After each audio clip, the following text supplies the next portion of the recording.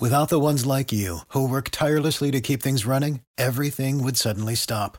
Hospitals, factories, schools, and power plants, they all depend on you.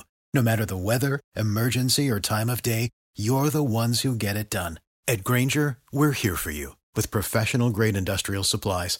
Count on real-time product availability and fast delivery. Call, clickgrainger.com, or just stop by. Grainger, for the ones who get it done. Every team, every topic, everywhere. This is Believe. And now we're back, baby. It's the Parody Stripe at your free throws because they are free. Featured the Southwest Snacks Writer. It is Monday, June 5th. Gentlemen, the Miami Heat have even the series at one apiece. The NBA Finals. Everyone was chalking it up as a gentleman's sweep or a sweep, but here we sit.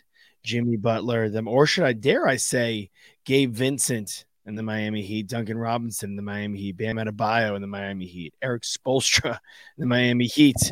Even the series in Denver, they go back home court, flips to Miami's favor. What are your guys' takeaways?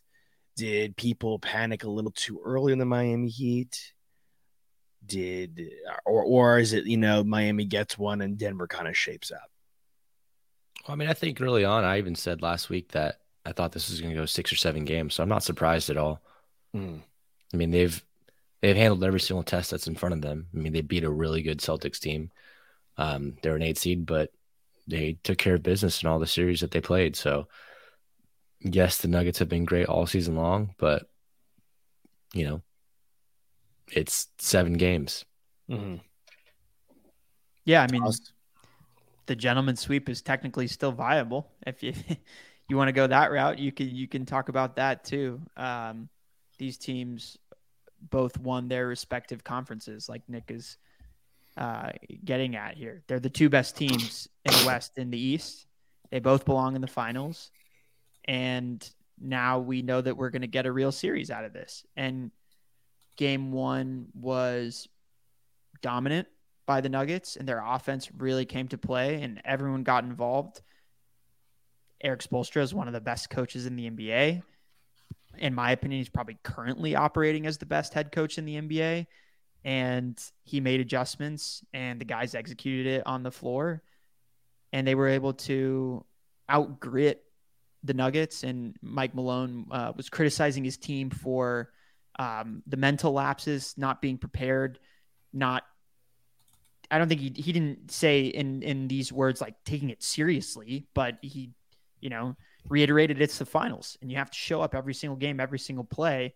And I felt like the Heat were present and focused in this game in a way that the Nuggets were not. And, you saw Eric Spoelstra, he kind of shot down the notion in that question that Ramona Shelburne asked him in the post game, saying, like it's not as simple as us forcing Jokic to be a scorer. Like, that's not giving this guy enough credit.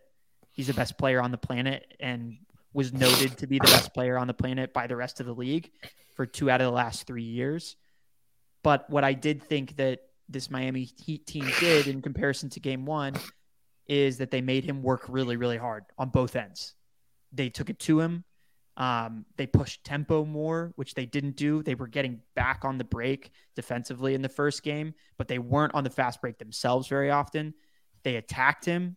They implored multiple different styles of antics, like I had been asking them to with Lowry, with Love. You even saw Love getting into it.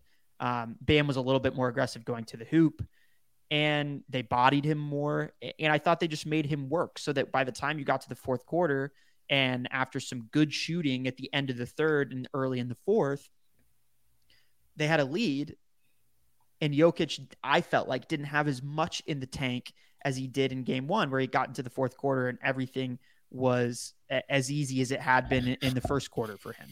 Mm-hmm. And not to say that I'm not bringing present like the internet arguments of, oh, he's out of shape and he's not an in-shape superstar. None of that.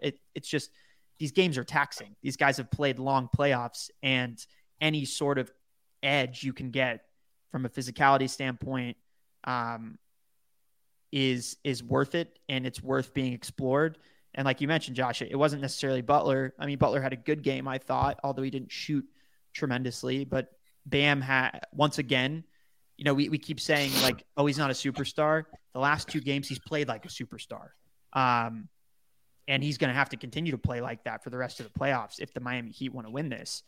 Strus had a terrible game in game 1, but he turned it around and was excellent in the first half. And Duncan Robinson, continues to make plays, and you understand why the Heat were kind of entrapped into paying him what they paid him, because in any given moment, he is an excellent catch and shoot guy, and he's an excellent cutter, and he finished well in this game. Gabe Vincent, to me, you mentioned, like, that's the story right now. But that's what they're built upon. It's all they need is one of those guys to really go off. If Bam and Butler have, good, solid 20-point games, which they did, they really need one of those other guys to go off and follow suit and just have another 20-point game to go along with it. And then everyone else to play quite nicely, which honestly, Strus wasn't amazing, but instead of 0 of 9 or 0 of 8 or whatever he was from 3, he was 4 of 10. Duncan Robinson had 10 points off the bench. Lowry in the fourth quarter. All in the fourth quarter. A massive thing we saw in game 1, they went to the line twice. This time they went 20 times. That's the difference. Like, they attacked him. They got to the line. With Denver, it's Jokic had 41 points on good shooting. So to me, I mean, it's, yes, he wasn't facilitating and getting the rest of his teammates involved. And that maybe, shines a bit of a light on the rest of the guys to go out and get theirs, and their dependency on him to kind of create for them at times.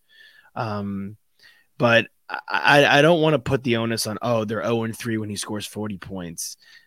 He went out and had an awesome game. He got slowed down a bit in the fourth quarter. He's not an out-of-shape superstar, but we've praised him in the past for conserving his energy and managing his energy and managing his efforts and kind of facilitating at the start of games and then coming in later in the games and scoring a lot of his points and getting some buckets at the end of the game by getting into foul trouble, giving the other team into foul trouble, I should say, and getting to the line.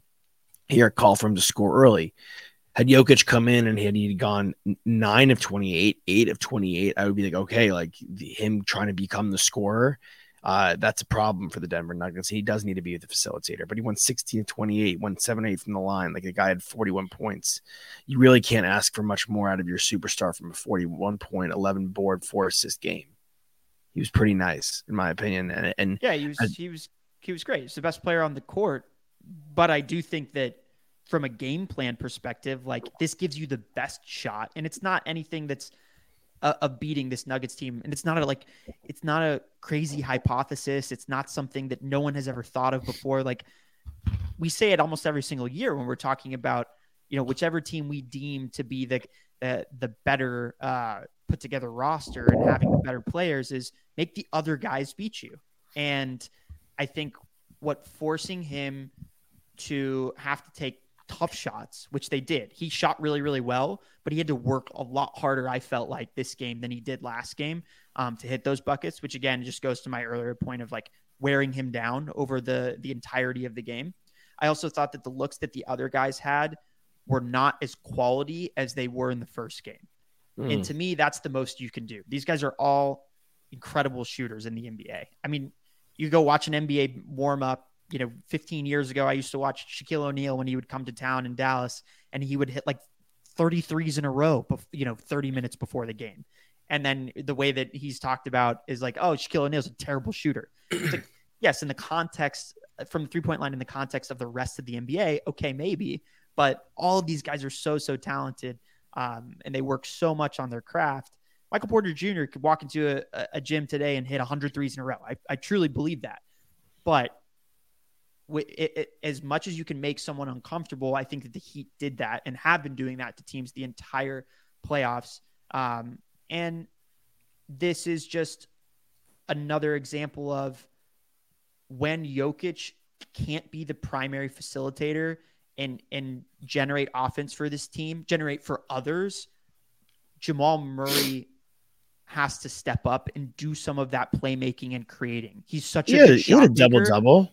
He did have a double-double, but I think what I miss from him in a comparison to guys like, and this was circulating a lot on like NBA Twitter last night, and I want to think more about it, but they were like, who would you take between Trae Young, Jalen Brunson, De'Aaron Fox, and Jamal Murray? And, a lot of people were saying, well, I would take all of those guys over Jamal Murray because Jamal Murray pays the Jokic tax, and he is elevated that much more by Nikola Jokic, which is true, I think. But I also think those other guys have had the opportunity to be the number one ball handler, shot maker, playmaker on their team in a way that Jamal Murray. Who was the first guy you listed? Sorry. Fox, Brunson, Trae Young, and De'Aaron Fox. I think that though they've Murray, all been the primary engine of their offense. Yeah, but I think that Murray also, yes, he pays the Jokic tax, but I also think that those guys may be best suited for Jokic. I completely agree. You can make that argument that if the other three were there, they wouldn't be as suited for Jokic. Yeah, I also think they kind of play different positions. He's more of a combo guard. He's more of a two in a lot of ways than those guys are. More true ones. I know he brings the ball. He kind of came in like that. I know he was listed as he was listed as a point guard, but when he was coming out, we were like, all right, this is like a 1-2. Like, you know what I'm saying? Like, really good catch and shoot guy. That's what he kind of came out as. It's not like De'Aaron. Yeah, it's not like De'Aaron De'Aaron Fox, Jalen Brunson, Trae Young. Those guys are point guards. Trae Young, I believe, led the NCAA in assists. De'Aaron Fox was the one to Malik Monk's two. Jalen Brunson was the bona fide one for a number of years in Villanova. Like, these guys are purebred point guards coming out of college, but Jamal Murray didn't necessarily have that distinction. So I actually don't know if that's a fair classification for him to receive that. And maybe that is a glaring issue for the Nuggets that he is listed, as their and is rolled out as their point guard, but really their point guard is their point center. It's Jokic is their point guard. And I just felt like, I make my power rankings and they're aggregate after every game, and Jokic, Jimmy Butler, Bam Adebayo, and Jamal Murray are the four best players in this series. Yes, and it goes Jokic, Butler, and Murray and Bam are a toss-up. Right now, Bam is considerably outplaying not only Jimmy Butler, but also Jamal Murray.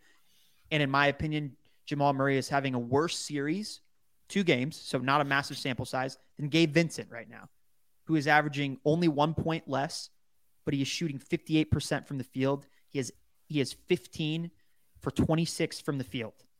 And Jamal Murray is shooting sub 46% on 38 shots. The efficiency that Gabe Vincent is providing, who also has the best plus minus of any player. He was even in game 1 in that loss. He was plus 22. When that guy is on the court, he is making the right play every single time, and he is converting on every single opportunity. Even in game 1, he hit a bunch of clutch threes to kind of keep them in that game, or at least keep them within striking distance. They never really got back in it. And I just don't feel like Murray has had enough of an imprint in my mind in game 1 and in game 2. He had the opportunity to take it to OT with that 3-pointer. And I'm not really talking about that. That's not my criticism. We could talk about timeout or the lack of timeout there. But I thought it was a pretty quality look from a really good shooter who makes those tough shots all the time. And Jimmy Butler said it in his post game too. I'm just glad he didn't make it. I tried to contest it as best as I could. Shot didn't fall, and we move on 1-1. But yeah, but I think I'm less concerned with Jamal Murray. I'm more concerned with Kentavious Caldwell-Pope, foul trouble, fouling out, him not shooting well in the first 2 games. Michael Porter Jr. going 7 of 24 in the first 2 games at home in Denver. Like I know I've been giving MPJ a lot of flack in this our AMP show. We've been talking about him a lot, but when push comes to shove, and this is not me calling for the trade, win or lose. This is me just simply saying he's a $200 million player. You got to play like that. You're a $200 million guy. You can't be going 7 of 24 from the first 2 games. Yeah. Yeah. And now the Heat get Tyler Herro back. So we'll see how he gets integrated back into their offense. Shout out Kevin Love, because he was crucial. Shout out Kyle Lowry. Yeah. Well, right. But I just think that having Kevin Love out there absolutely mitigated what they were able to do in the first half in game 1, where Aaron Gordon had 14 points in the first half and all within 2 feet of the hoop. Yeah. And Kevin Love he's 6'10". He's a big body. He knows where to be. Charge king. Yeah. It took a timely early charge there. So this is a real series. This is a lot of fun now, I think. And unfortunately, today's NBA news kind of took a hard pivot from the finals in Game 3 to LeBron James going to your hometown Dallas Mavericks. Isn't that? I think it's actually awesome that everyone was anticipating Kyrie to be recruited to the Lakers, and now we woke up to NBA Twitter with Kyrie. I'm actually about it. Kyrie recruiting LeBron to the Mavs. Is it even plausible? Do you even have? It's possible. We have the money to make the trade. We have the player contracts, I should say, rather, to make that trade, and we'd obviously have to give up some amount of draft capital. And I guess the devil's advocate of making that trade would be: do you want this guy at his age? And you're sacrificing a lot of the potential depth that you could put around Kyrie and Luka. I want to make it very clear that we don't currently have that depth. So, but we would have to move off players like Green would be gone. So a young wing, Hardy would be gone, I would imagine. So a young guard who showed a lot of promise last year. The 10th pick. And the 10th pick certainly would be in that package. And likely Kleba, who's a stretch four, who is a versatile defender, and probably Hardaway Jr. too, who's a spot up shooter who's making less than 20 mil and at times has been over 15 points per game. So not a bad contract for that guy, in my opinion. But then you would have Kyrie, Luka, and LeBron. Yeah, I mean it's a crazy hypothesis. Shams was the one that put out the tweet. So we'll see. It could just be a clutch play. Like, let's be honest, it could be a renegotiating tactic for the Lakers, or for the clutch rather, to make sure that LeBron gets what he wants in Los Angeles. But it's a quick way to just sweep the rug from a content media standpoint on what we're talking about. Mm-hmm. Yeah, absolutely. I mean, it's very, very interesting to say the least. If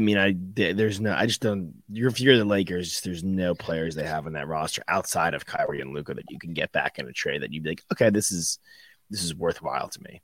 Would you guys immediately root against the Mavs if that trade happened? No, I'd root for the Mavs. Really? Yeah, I'd want LeBron to win in Dallas. I want LeBron to win everywhere he goes. I always root for LeBron James. Except unless it's against the Celtics. We would become there would be a lot of animosity towards our team. There already is, dude. Nobody likes y'all. There already is. No one just it's not the same Mavs team that we used to love with Dirk. You know what I'm saying? I root for you. I root for the Mavs because it's you, but I don't root for they're just like not outside of Luka. Like, there's nothing sexy about them.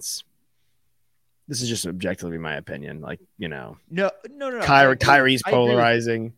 I agree with that. Before Kyrie, it was more just like what you're talking about. Okay, Luka's a fun young superstar, but like, how seriously are we going to take this team, or how much does like the general public really care whether they win or lose? Probably not too much, but I do think the general public will have a certain level of disdain that's amplified even more if LeBron James joins Kyrie. He's a fun young superstar if you love basketball. If you're not like a huge basketball guy, like, and you don't really watch his games, and you're just looking at him from a swag standpoint, like, there's other young superstars. There are other young superstars who are more appealing than him. So, like, even unless you're a real serious hoop head, like, I don't. Yeah, I think that LeBron to Dallas would be awesome. It'd be epic. It'd be an absolute blast. I'm pulling for it. I'm done. I'm done with him in Los Angeles. I want to see him go for it somewhere else. 4 teams, 4 titles would be amazing. Would be amazing to watch. Speaking of amazing to watch, let's kick it over to the Diamond, shall we, fellas? I got to watch somebody quite amazing this past Saturday. He hit a ball over the left field fence. He ran through a wall to catch the ball on the right field fence. I mean, as the days go on, it pains me to say I think Aaron Judge is, outside of Shohei Ohtani, and this is only because he does it at the dish and on the mound, Aaron Judge is the best player in baseball, hands down, toes down, no question to me. Yeah, it's proven that. How loud were the boos? Not loud at all. There's MVP chants. Really? There's probably a lot of Yankees fans there. A lot of Yankee fans there. It was the biggest crowd of a Dodgers game of the season. I mean, it's the evil empire, dude. I'm surrounded, like a lot of the people I'm surrounded by are Yankees fans. I went with two out of the 4 people we went with were Yankees fans. So there's a lot of just Yankees around, and people. I think one of the best parts about baseball is that they've made the big plays such a spectacle. So I think the oohs and ahs also of him, like, dude, he sent that ball. The ball came in, it came out. Him running through the wall, it rose everybody out of their seats. What he does from a spectacle standpoint, it overshoots the boos. You can't boo a guy running through the wall. You can't boo a guy hitting his 19th home run of the season when he's missed a lot, when he's missed a few games and had coming off an unbelievable May. I think he's also somewhat of a likable player, Very. Opposed to the guys who usually get the boos when, you see Bryce Harper, you see Manny Machado, like, of course now it's not Tatis, but like for other reasons, the superstars get boos because they're good, right? And they're on good teams. I don't think Shohei gets a boo. I think like it's an anomaly. I don't know if Trout. But that goes to what I'm saying. I think exactly both those guys don't get boos because they're spectacles. Right. I think both those guys. I think the polar bear maybe could get a boo here or there because he's a bit more brazen. Like, he's getting booed in Boston, but he should be booed in Boston. Yeah, Judge will get booed in Boston. Yeah, for sure. But the Yankee faithful will show up stronger and stronger every time for him. And that Yankee team.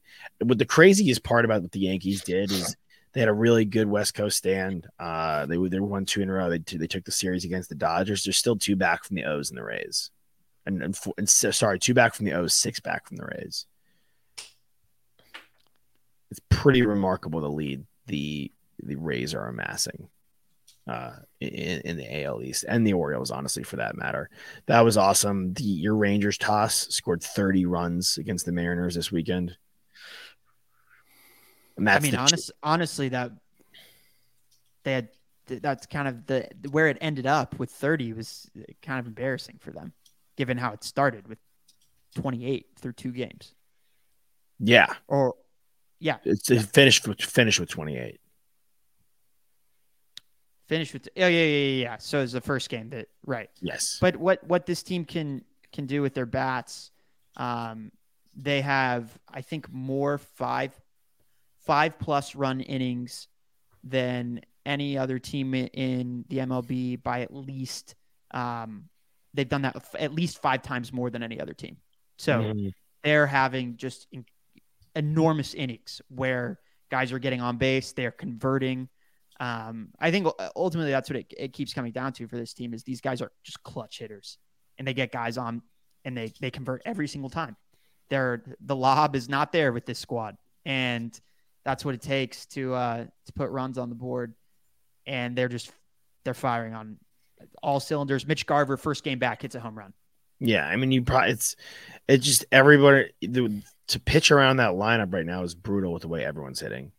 I also think that something that has not been talked about a lot, someone who's not getting a lot of praise, who probably should, and some people probably are, but Bruce Bochy coming in, out of retirement, people probably thought that there was some dust still on him, and could he come back and manage a team like this? Yeah. And it just goes to show that he can transform any roster, because he took a bunch of mediocre Giants teams, in my opinion, to the World Series, to the postseason, time and time again.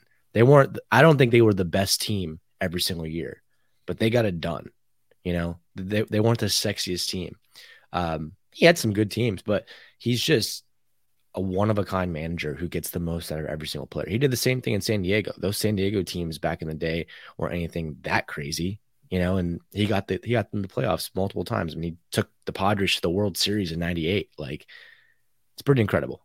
Mm-hmm. Yeah, I pulled it up, Nick, because I think that's great to give him his praise. I saw a video giving him praise the other day, and you talked about maximizing opportunity, maximizing his players. The first World Series he won with the Giants, they won 92 games. The second one, they won 94. The third, they won 88. I mean, I think were they the wild? They might have been the wild card in all of them. I think. I'm going to double check us. No, they won the NL West in one of them. Sorry. Just get the most out of your players, right? And getting to play clutch baseball. Like you're saying, all these hitters are clutch. Like when you get to the postseason, like I don't know if there's a manager in baseball that would rather have. Yeah. I mean, he's the most seasoned manager in baseball. Mm-hmm. Yeah, I mean, just to nerd out a little bit on that. I don't know. I just looked at. Obviously, they had Buster Posey, but Sandoval, Juan Uribe, Aaron Rowan, and an old Pat Burrell. The pitching was incredible, though. They had great pitching. Yeah, the first one, Bumgarner was young, but yes. Yeah, it was. Lincecum and Kane were good, but it wasn't like I don't think they won in Lincecum's Cy Young year. No, they didn't. He was starting to fall. Yes, Kane was great. Bumgarner became obviously Bumgarner, which will get him into the Hall of Fame. They had Barry Zito, their first one, which was what he sucked in San Francisco by and large, but he was solid that year. He really gets a lot out of there. And then he had the avid Trump supporter Aubrey Huff. He gets a lot. The beard. Oh, they did have the GOAT. Honestly, how could I forget helps when you have one of the best closers in baseball too. That and Sergio Romo there and Santiago Casilla. I'm looking at their bullpen. Yes, their bullpen was. I think Romo has all 3 rings. I think Wilson has 2, maybe 3 rings with the club. So yes, when you have a formidable bullpen, or just when he just has 1 ring, Brian Wilson. But when you have a bullpen and a back end that's pretty strong, obviously we've seen that time and time again help. But yes, the Jers piling it on. I would probably say in my MVP standings, Marcus Semion's in the top 4. Yeah, for sure. With Franco, Judge, probably Ohtani, just cause. Yeah, you got to put Ohtani in there. He's still having an incredible season. Yeah, he's been. His power numbers are just remarkable, and his strikeout numbers, not pitching, are ridiculous. 71 innings, 96 Ks. Just mowing guys down. So that's probably right now my fantastic 4 for MVP, with Marcus Semien probably at the 4 spot. I would probably put Ohtani, and this is no shake on him because he is the best player. I would probably put him at the 3 spot. Aaron Judge at the 2 and Wander Franco at the 1. He'd probably be my MVP. His base stealing's been unbelievable. His defense has been fantastic. And he's the best player in the best team, in my opinion. So talking about Wander Franco? Yeah, Wander Franco. Yeah. I think he's I'd leading. I'd like to see him hit more home runs, but yeah. I think he's leading the league in WAR. I doth believe him and Acuna. I think you could throw Bo Bichette in there too. Good throw, but I could throw Bo Bichette in the top 5 for sure because of the way he's hitting. But I would like to see his team win more. Like that matters. Like unfortunately, like if the Rays win 110 plus games and he's the best player and he leads the league in WAR, like he by and large should win the MVP. Unless Judge goes for 60 plus, unless Ohtani goes for 40 homers and 200 Ks again. Isn't it like a little bit Judges to lose here? Just from the conversation that we started with and where he was last year, and they are the Yankees and their team. He's the reigning, yeah. Yeah, no, I know. It's hard not to just have him right back there if he's having nearly as good of a season and in some ways a better season than he was last year outside of the home run pace. But which is still a crazy pace he's at right now. Right, exactly. Yeah, it's what he's able to do is unbelievable. And yeah, the Rays are really, really good. But the Rangers they're slowly they're creeping in. They're creeping in. They've been the best team over the past 20 games. Basically, it's like if you look every 10 games for the last like month and a half, they've been the best team in baseball. So if they keep winning at that pace and the Rays continue to kind of come back to earth like Nick had predicted, they handled May pretty well. I think they're a legit team, obviously, but things are evening out a little bit more. I mean, the Blue Jays are not that far off. They're still a good team. They're 5 games over 500. Like all it takes is for them to get hot over the next 15 and, they're the second best team in this division, and they're 4.5 games back from the Rays. Like it's doable. Yeah. And if the last 30 days, you bring that up and you bring up Judge, to go to your point, he's got 13 home runs in the last 30 days with an OPS of 1.312, which is that's absurd. Which is just ridiculous. His slugging's 855. JD Martinez and Mookie Betts got 10 homers a pop. Shout out to a couple ex-Sox in the mix there. And then your boy, Nick, who they moved him down from the leadoff. I literally the day after I said, what has that been a thought? They moved him down, and he's putting together a string of great games. But honestly, to me, the kicker for the Rangers, obviously they had that gear and they were really firing on all cylinders. But as good as Semyon's been, and Adolis and Lowe and Young and all in Hunt and Jonah Heim, all these guys, the best players, Corey Seager. Yeah. Corey Seager is the best player on the team, and night in and night out, double, single, double. He just sprays the ball all across the diamond. He's a joy to watch. He's a hitting machine, and massive Corey Seager fan. What else do we have on the docket that you guys saw this weekend? We were texting was it Indiana, the college baseball thing? That was with the chain where the guy ended up getting suspended for a game. Yeah, that was messed up. It's ridiculous. Here's why I don't get why button up college sports. These kids are in college. We always talk about letting the boys play, but for real, these guys are college athletes. Let them have a blast. If they want to come out and celebrate and throw a chain on, let them do it. It brings eyes to the sport and it brings joy to the sport. It's not like it's college baseball. It's not like the viewership is astronomical. You know what I'm saying? Oh, they probably need help, honestly. Why are people getting suspended for things that are not impacting the game and impacting other people in a negative way? That's the only thing in my mind that should receive a suspension. If they do it in the pros, they have turnover chains. They have the Twins have the fishing rod, the cowboy hats, sombreros. Everyone has a hat, a vest, a crown, a chain. There's stuff all around the MLB. There's stuff all around college football. Was anyone aware that you couldn't bring it onto the diamond? I think obviously that was the issue, that he brought it out of the dugout, but it's stupid. So dumb. And it gives a negative light to the game. Because look how everyone's reacted. What are you doing? There's just so many moments when you clearly see the fun being taken out of sports sometimes. When you get to that certain level where it's no longer about having fun. And initially, when you start playing sports when you're a kid, it's all about having fun, What your coaches always say, we didn't get the win here, but did we have fun? After the team meetings, there used to be all the participation trophies because it's all about fun. You could say what you will about participation trophies. Yes, competition is one thing, but it's a game. And the fact that the fun is being taken out of the game, it's pretty annoying and it's pretty boring, honestly.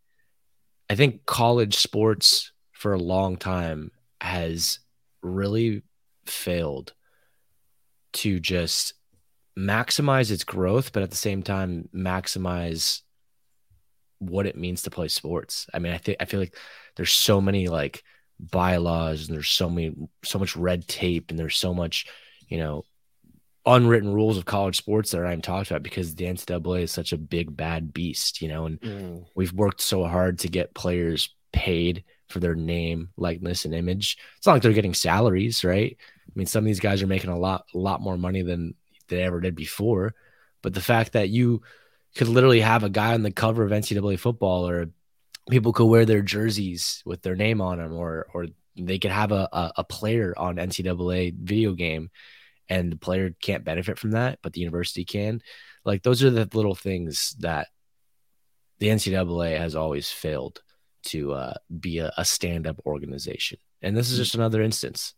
Yeah, I mean, Alex is signing off here, and we'll see him tomorrow on the Daily Stripe. But to go off your point, Nick, I completely agree. I think that the white glove handling of these college athletes on a consistent basis and these college teams on a consistent basis, I don't necessarily like think about the college experience we had. And think about how the lack of fun and the lack of connection and the lack of rah-rah, like other than at games, is really fluid between the players and between the sport. And like, you don't really see how fun college is a lot of the times.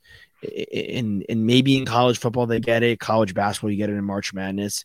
But college baseball is a really great tournament. And it's plodding along and slow moving, and it's trying to get there to be within football and within basketball. But stuff like this, it's like these guys are just young kids. Don't make them adults. Yeah. Don't make them pros before they have to be. At the same time, like, this is one of the biggest stages that some of those guys will ever play on. For sure. And the fact that they are getting suspended, right, for such a minor thing that doesn't hurt anyone. They weren't cheating.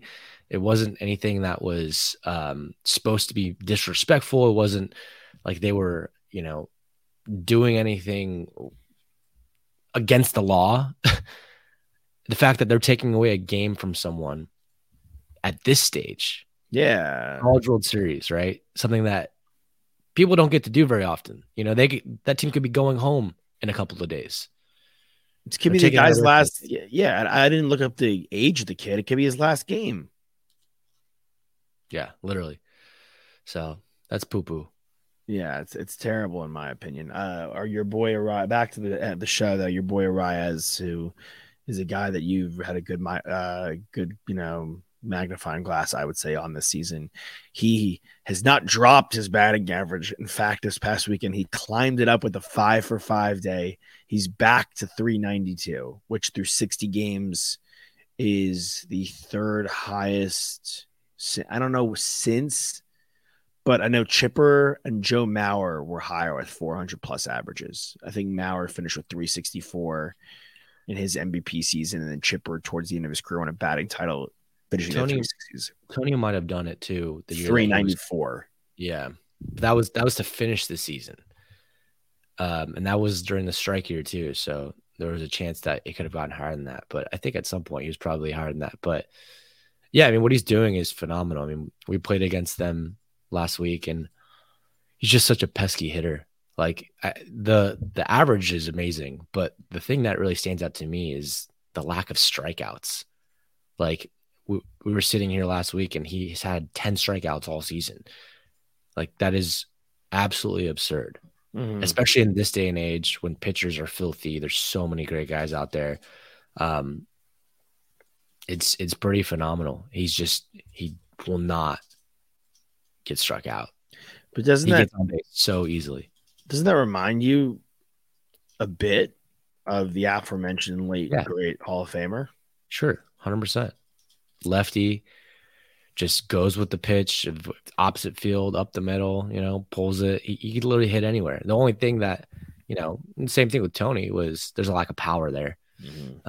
But a guy like him, I don't think he's trying to hit the ball out of the park. He's literally just trying to get on base every time. I think a lot of guys, if he were to change his swing and try to hit more home runs, I'm sure he can do it.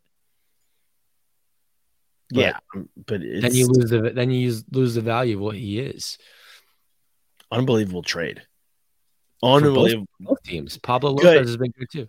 Yeah, but really, I would say, like, for what that Miami team was lacking, what they're built for, with Soler, De La Cruz, like other guys in that lineup, a lot of power guys in that lineup. And I think adding a guy like Arraez at the top of the lineup who just gets on base, really, aside from their pitching, which, Alcantara's been pretty bad. Terrible. I kind of, he was one of the guys, and I don't want to take credit for this because I saw in a few articles that, like, hey, like, and that's what put me onto it. Like, he might, have a drop off this year with the shift, and he really benefited from it last year. But this has been terrible with what we're seeing from the reigning Cy Young Award winner. But that's been a really good deal for the Marlins, and honestly, it's helped keep them afloat. They have Yuri Perez, who's the young phenom. Cabrera starting to turn it on. Garrett's starting to turn it on. I think you guys will see Braxton Garrett this week. You guys play the Marlins this week, or no? Am I tripping? Or you just played them last week? Okay, yeah, right. I don't know if you. I'm not sure if we're gonna play them again or not. But the interesting thing is, Nick, you bring up Arraez being a lefty. Mm-hmm. That I think, obviously if you watch game to game, but if you just look at his numbers, you don't necessarily take into account. He won the batting title last year with a 316 average. Pretty paltry if you consider winning a batting title with 316. Yeah. But he was, again, a lefty. So the lack of shift for a guy who's a big contact hitter like that has been massive. It's really helped elevate his batting average and make him more comfortable and less timid at the plate. Even though a lot of the hits that he had against us were just hitting it where it was pitched. Just either going the opposite way or hitting it up the middle or just finding the hole through the infield. It's pretty phenomenal. I mean, look, we said it earlier that you need quite the resume to win the MVP. A lot of things have to go your way. What's the threshold for you that he needs to hit to win the NL MVP in terms of average? Because obviously he's not going to get his home run numbers that much further up. I mean, he's got 1 home run this season. I mean, maybe he hits 5, maybe he hits 10. I don't even know if he can hit 10. It's a good question. Average. It's a really good question for Arraez to win the NL MVP. Let's assume right now the two guys he's going, Acuna and Freeman. I would honestly say with the way Acuna is playing, it's pretty much a 1-horse race as it stands right now between those two. They have the same average. Acuna has more home runs, almost as many RBIs. He's 26 stolen bases, and he has almost a full point higher and more.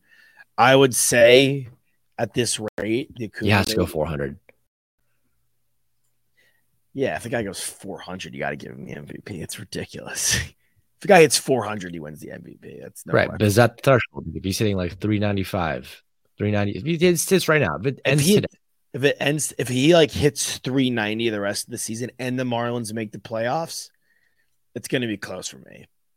And Acuna, though, if Acuna does 30 home runs and 50 something steals, I'm going to have a tough time, and continues to play good defense. And he hits it's not like Acuna's hitting 270, he's also hitting 30 right now. Yeah, he's hitting 330. So if Acuna finishes a 320 something batting average and 30 home runs, you're practically smiling at me. It's like a video game, that guy. It's ridiculous, for him to do that with an OBP of 400 plus. Yeah. Oh, actually, both guys though. Is Arraez ahead of your boy in OBP? He is. I think so. The OBP king is now. I would like to see Soto kick it up just a little tad, the OBP king right now, there's 8 guys. Are you looking at it, or can you guess?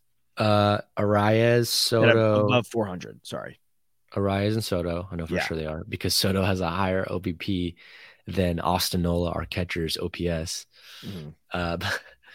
Acuna, right? Yep, correct. Is Freeman on there too? Correct, number 7. Okay. You're missing this 3. Is all baseball, yeah? All of baseball. Judge? Correct. My 5 so far. You're missing number 3, number 5, and number 8.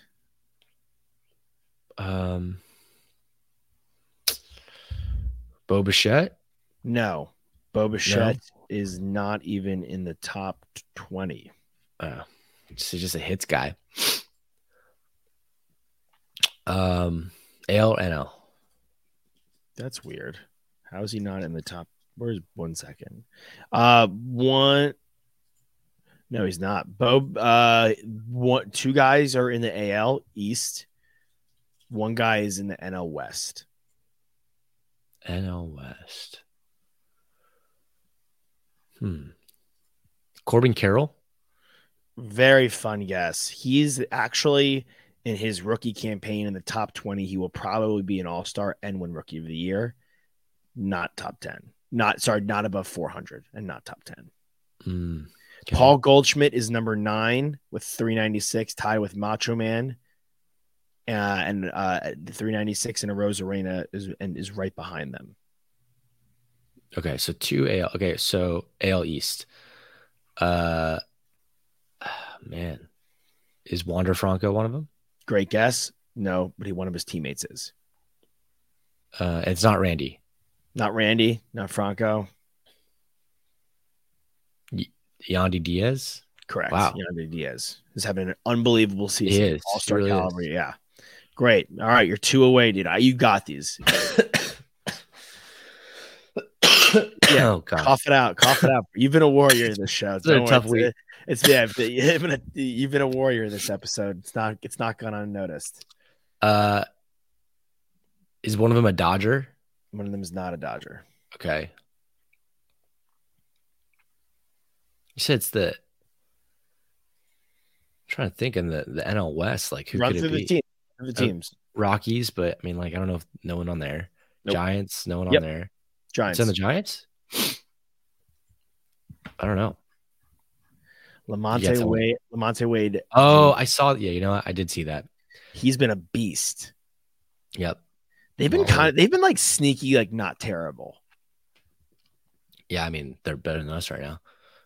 And the last one, number 8, is in the AL East, not on the Red Sox, not on the Yankees, not on the Rays, not on the Blue Jays, but on the Orioles. Santander?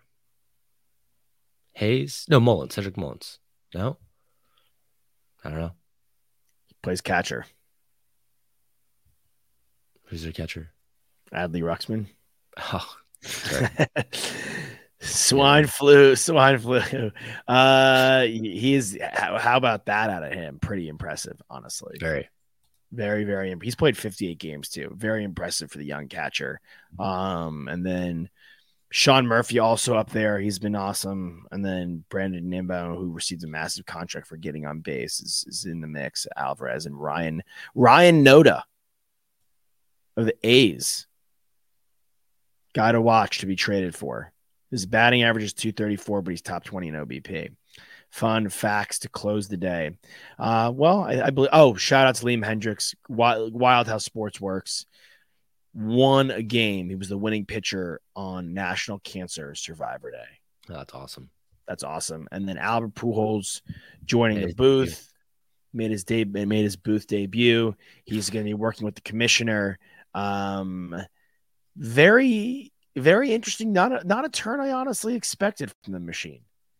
I anticipated him to kind of go into a more quiet, more like reserved, like, wave when you get there. But no, looks to be fully in the mix. Yeah, money talks, and he's a guy that has certainly answered to money a number of times in his career, to say the least. But it's good to see. But you know what? You can't complain. It's really good to see. Not only for our, childhood fanhood, a guy that we're so familiar with, stick with the game, but for the Latin players, a really good connection, right? Another guy in the mix to be a part of the broadcast booth and part of the commissioner's booth. Yeah. Great stuff. Thanks for joining us, fans out there. Drag both feet inbound, swing on a full count, rip that puck, hit that putt, hit your PKs because they free, and your free throws. Why, Nick? Because they free. Because they are free. We out ya. We love ya so damn much. It's almost 11:11 when we're recording, so go make a wish. Peace out.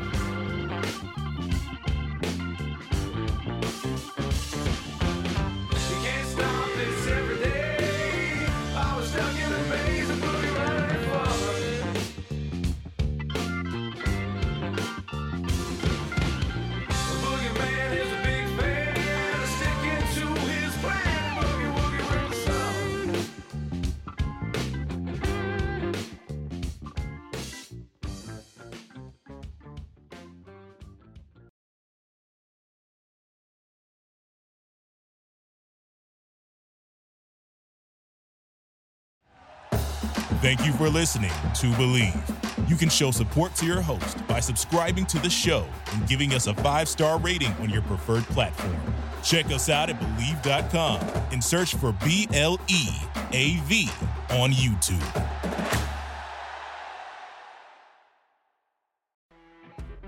You know when you're listening to a true crime story that has an unbelievable plot twist that makes you stop in your tracks? That's what our podcast, People Are the Worst, brings you with each episode. I'm Rachel. And I'm Rebecca. We're identical twins who love true crime cases that make you say, didn't see that coming, and we hate the people responsible for them. Listen to People Are the Worst now on Apple, Spotify, or wherever you get your podcasts.